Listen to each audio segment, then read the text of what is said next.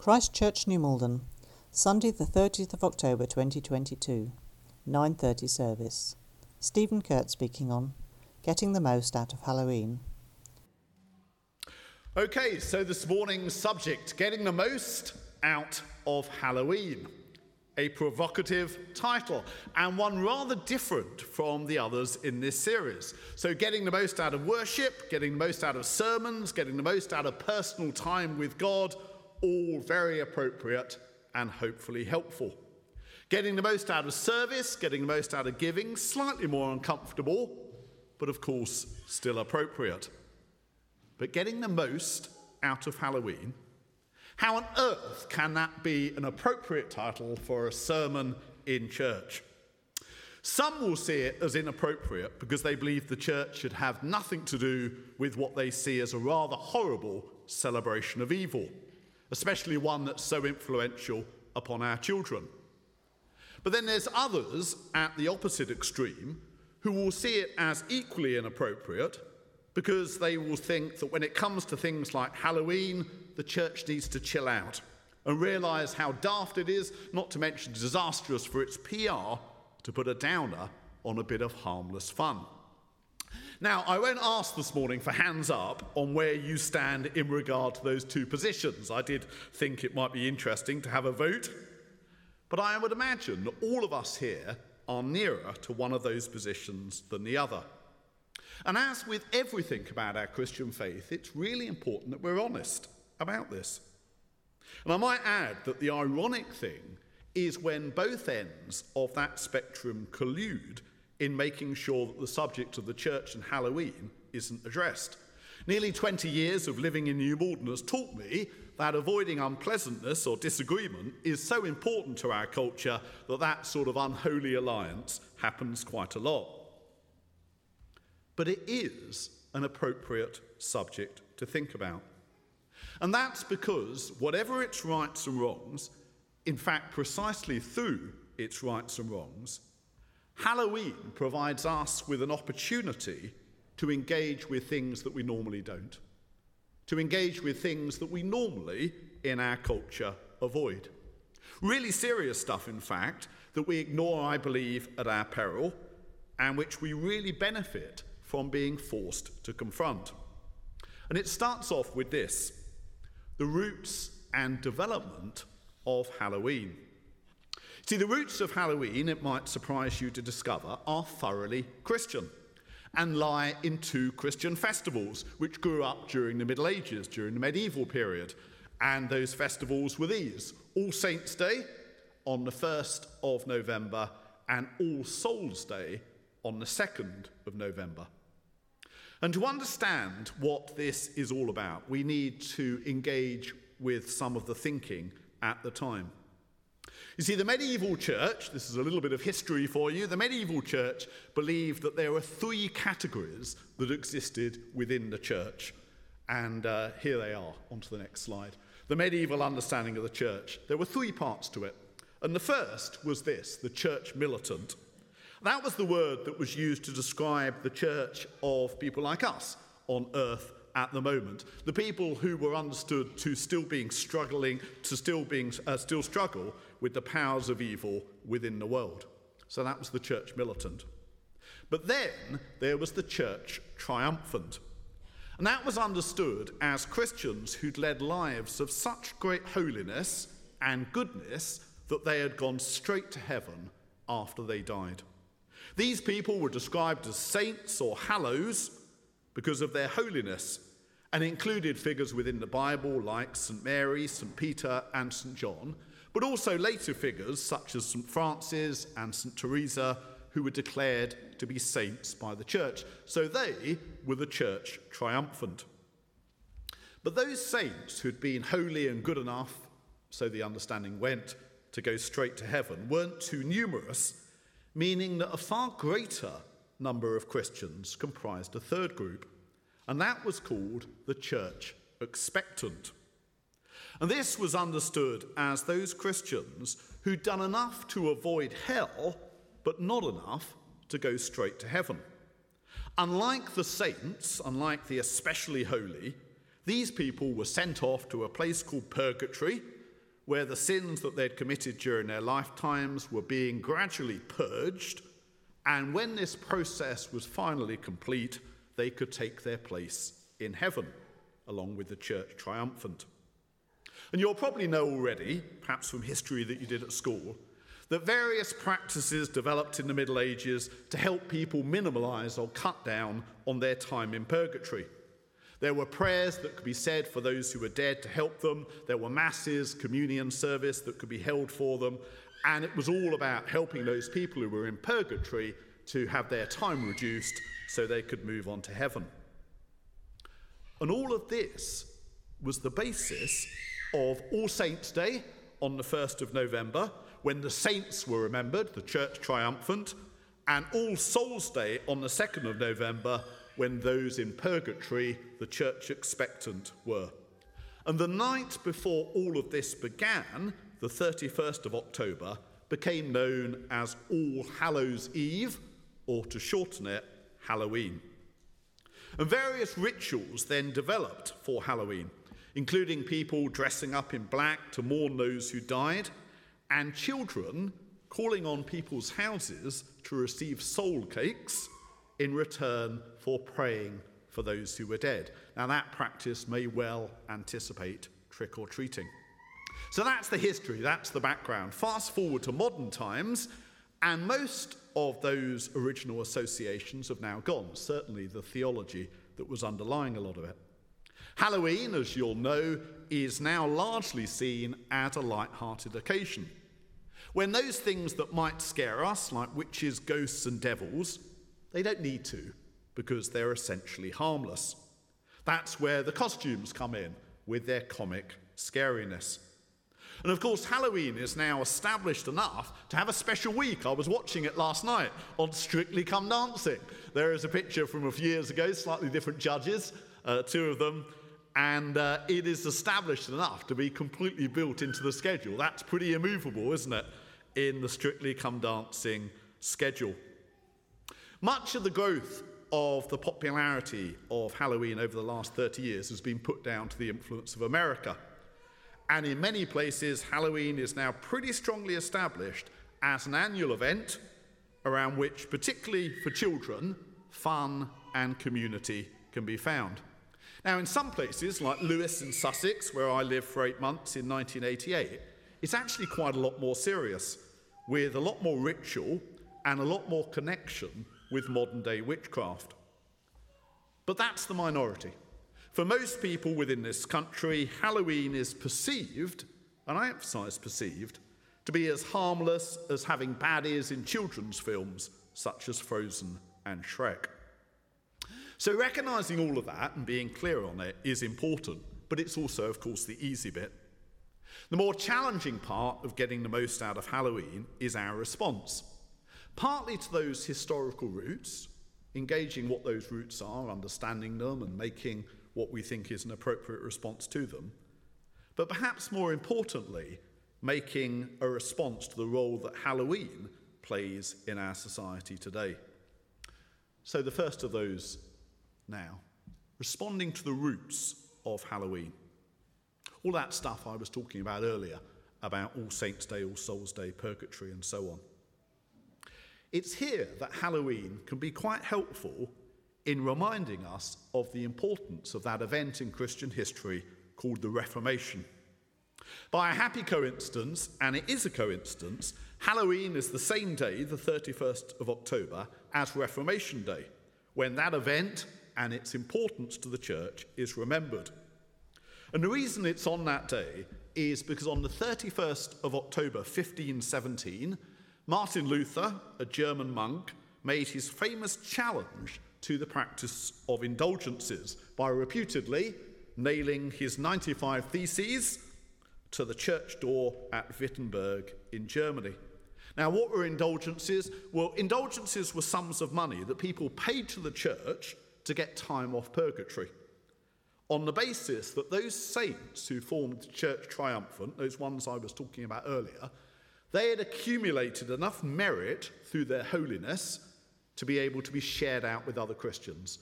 The idea was that those saints had been even better than they needed to be, and they'd accumulated a bit of a sort of a surplus of merit, and that could be tapped into if you gave money to the church. Quite a good fundraising device. I have toyed with over the years reintroducing indulgences, but I think I probably shouldn't. And Martin Luther proclaimed that this was totally wrong and totally inconsistent with the Bible. There he is there. These were the things that he said were wrong. He said, firstly, it was totally wrong to believe in purgatory. Secondly, it was completely wrong to believe that there were certain saints who were qualitatively different from normal Christians. What he said is all Christians are saints. They're all set apart by God. That's what the word means. And thirdly, and most importantly, what Martin Luther said based on his understanding of the Bible was that understanding people having to earn God's rescue, having to earn salvation and forgiveness, either through their own holiness or through prayers or masses being said for them or indulgences purchased on their behalf, that was all completely wrong. Purgatory didn't exist, Martin Luther said, and forgiveness, Luther and all the other reformers said, had nothing to do with the saints or what they did, and was entirely down to this: God's grace, sending Jesus Christ as a totally free gift of grace that people simply needed to receive with gratitude through faith. Now, these are really important truths. The Reformation may have happened a long time ago, but these are important truths for us to remember. And while the roots of Halloween and what it once meant may now seem rather distant, and in many ways are, Halloween does form a good opportunity for us reflecting on those roots and the amount of misunderstanding about God and the amount of misunderstanding about how to reach God that all contained. One of the most important truths about Christianity is that none of us can earn or purchase our way to God, because we're all sinners. We're all people whose lives fall short of God's perfect standard for them in all sorts of ways, and left to our own devices, we can do nothing about that.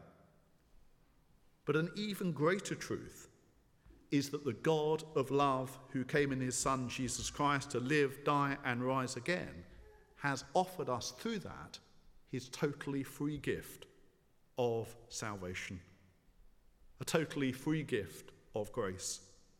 The grace of God that comes and is offered to every single one of us and offers forgiveness and then transformation.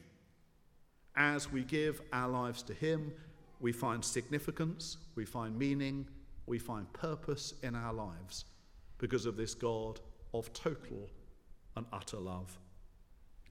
So that is valuable, I think. And Halloween, with all the stuff attached to it and all the things that have built up in it as historical roots, can be really helpful for reminding us of that legacy that we've been given by the reformers and much of this church, Christ Church, has been built upon. But actually the most important point that I want to make is the next one. Responding to Halloween today. I think it would be completely over the top to call Halloween, certainly in most places, perhaps not in Lewes, but to call Halloween a celebration of evil. I think it would be over the top to say that. But a strong case can be made for Halloween trivialising evil and playing a role in us not taking evil seriously. See, the truth is that particularly in middle-class societies, evil is something that most of the time we prefer to tell ourselves doesn't really exist. Compared to previous ages in history, we tend to put the problems of the world down to misfortune rather than malevolent causes. And we tend to regard suggestions that something's going on, something else is at work, as rather superstitious. We tend to, most of the time, want to dismiss evil as a credible concept, and Christians can do this as much as anyone else. Until, that is, something terrible happens. When something terrible happens like 9/11, when something happens like 7/7, those two terrorist attacks, when those murders happen in Soham that were so appalling and horrendous, when we discover what Dr. Harold Shipman had been up to in killing his patients, people who trusted him, when events like that suddenly come along, only the language of evil seems appropriate. And it's then that we see the concept and the vocabulary of evil return with full force. Look at these headlines from the newspapers. They're particularly from the tabloids. But the language of evil returns with full force because people don't know how to respond to those events without invoking this language. However, and this is the crucial point, because we don't think about evil most of the time, because we're not used to reflecting on evil in any depth, when things like this happen, we tend to make a fairly immature response to them. Because we're not used to thinking about evil, we're not used to handling it as a concept, when something that seems completely evil comes along, very often we don't make a particularly sophisticated response to it. Very often we act as though evil is located purely within certain wicked people who just need to be dealt with for order to be restored. Lock them up and throw away the key type thinking. And this can happen internationally as well. When a terrible terrorist attack takes place, we then get the language of evil that's invoked, but often very simplistically. I remember Tony Blair talking about, rather optimistically, the response to 9/11 being something that could rid the world of evil.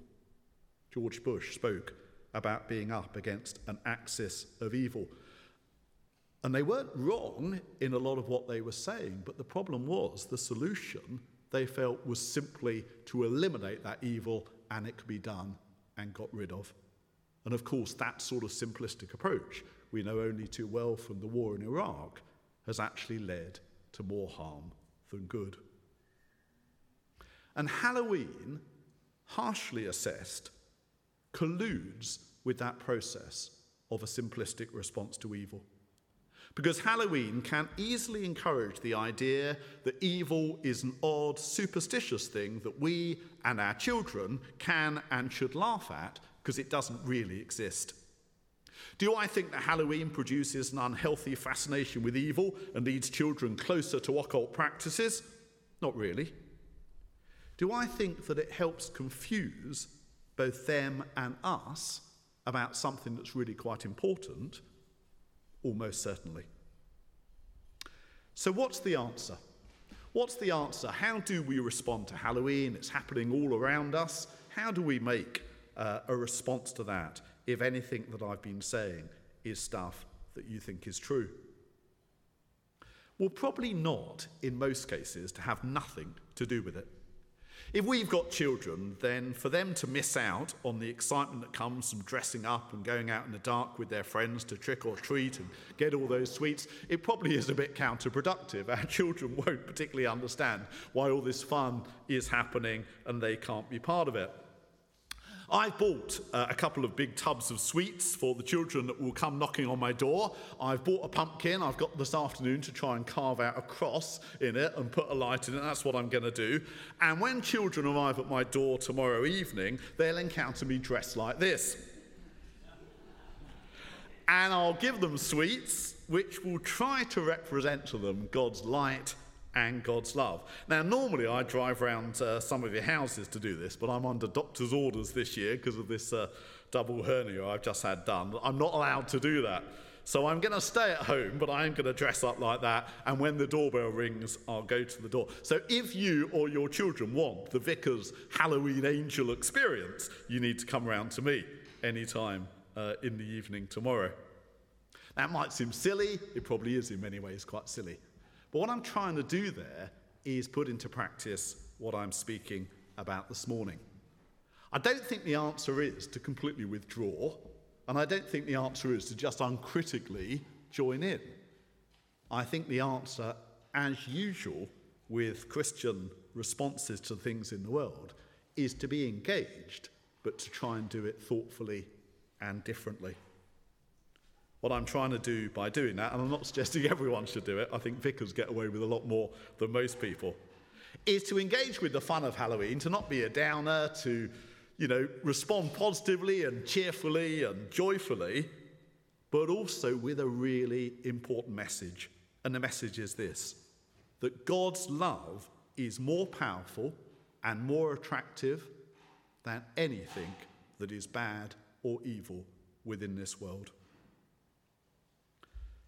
So there are actions that we can take like that.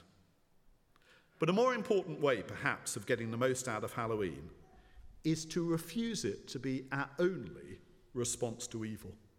To refuse to allow our only engagement with evil to be once a year at a relatively trivial level. This is the really important point. You might be wondering why we had that rather weird passage read to us by Rob a little bit earlier from Revelation, with all of its talk of beasts and dragons and prostitutes and so on, rather off-putting. But it's a passage that's using all of that imagery and picture language to describe evil. And the evil that it was trying to describe was the evil within the Roman Empire. The evil that people at the time might otherwise have been totally blind to. See, the Roman Empire in the first century was full of spin, full of propaganda, much like its equivalents today. Little bit like the empires of Amazon, Starbucks, Betfair, empires like that. The Roman Empire said, I emphasize said, that it was there to bring peace and blessing to all. Everyone could have a piece of it, and it was good for everyone. And impressive buildings and statues were placed everywhere to reinforce this.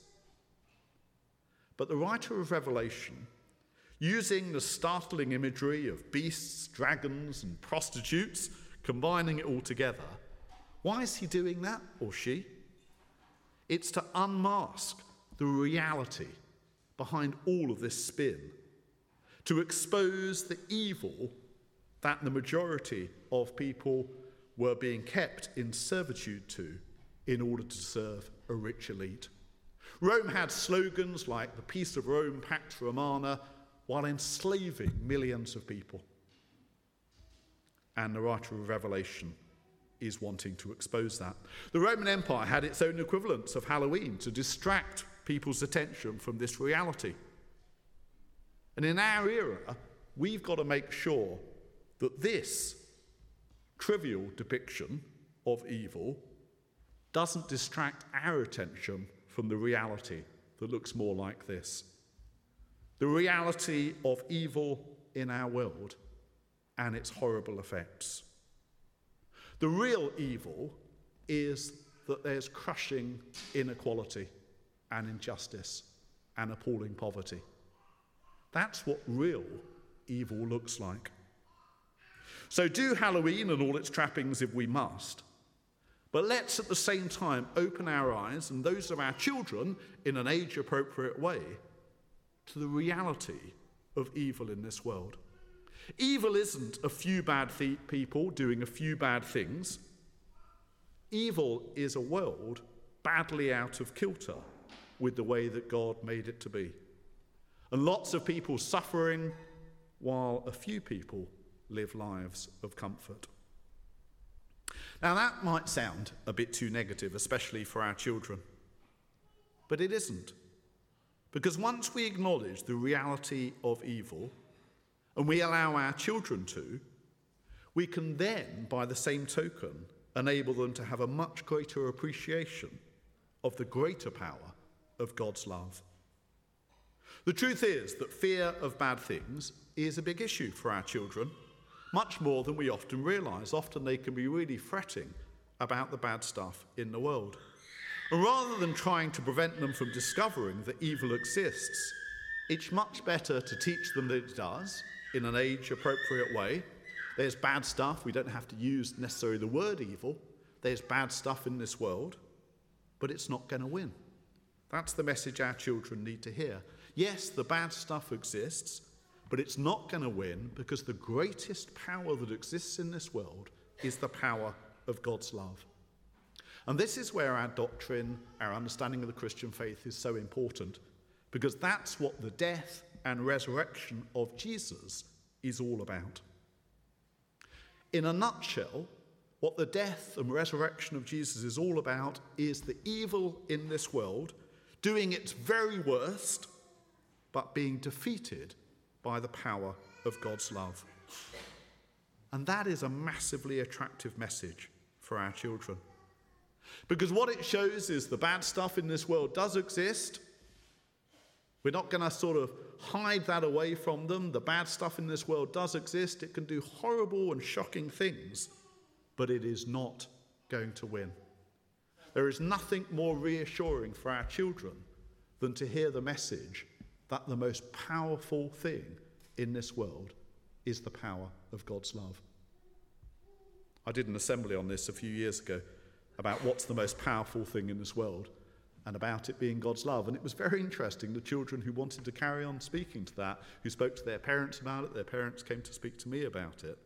But of course, we can only talk about the power of God's love if we talk about the bad stuff that love has to beat and destroy.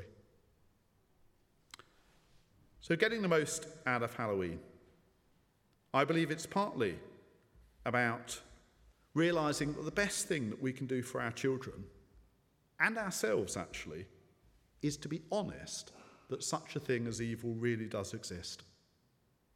I think it's something that our culture finds really quite hard to do. One of the interesting things about the work that we do with people from a different sort of social background is quite often they don't struggle in the same way that more middle-class people do to acknowledge that evil exists. Quite a lot of the people who come along to Grapevine or have come along to our night shelter in the past very often don't have the same sort of problem with the concept of evil that those from a more comfortable background do. It's a lot more challenging for us, really, to accept that it's a reality. But I think getting the most out of Halloween is partly about us being forced to engage with the fact that evil does exist, to avoid trivial depictions of it being our only engagement with it, to really seriously engage with the nature of evil, but to be equally clear with the really much greater and more wonderful truth that a greater power than evil exists in God's amazing and powerful and transforming love. The love that defeated evil when Jesus died on the cross. And the resurrection of Jesus that shows that God's love has won and will win, and that all evil in this world will finally be driven away forever. Let's pray for a moment. Father God, there are so many challenges that we face, particularly those of us who are parents. But we pray that you make us brave in being able to avoid the dangers of not engaging with things at all that are tricky, or just going along with them without question. And we pray particularly at Halloween that you would help us in our different ways to get our response in a balanced way that reflects these great truths, that evil does exist, that it's not trivial, that it has a terrible effect upon this world, but that your love is greater and more mighty. We pray that you'd help us to think this through and how to respond. In Jesus' name, amen.